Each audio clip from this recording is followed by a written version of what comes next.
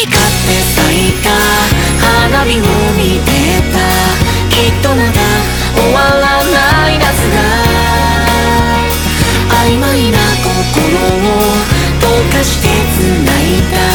この夜が続いて欲しかった。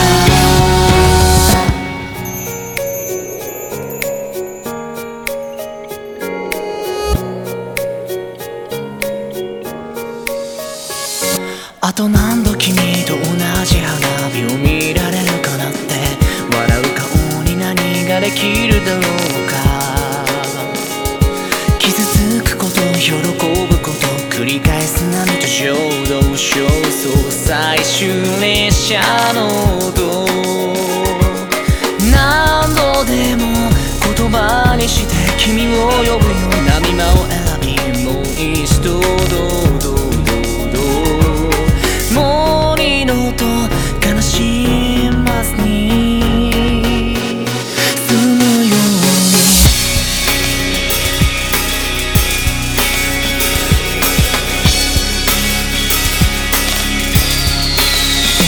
はっと息を飲めば消えちゃいそうな光がきっとまだ胸に住んでいた。手を伸ばせば触れたあったかい未来は密かに二人を見ていた。パッと花火が夜に咲いた夜に咲いた夜に咲いた夜に咲いて静かに消えた静かに消えた。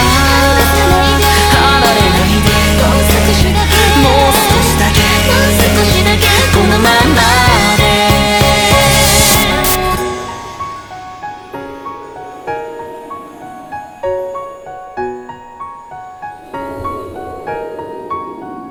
あの日見渡した渚を今も思い出すんだ。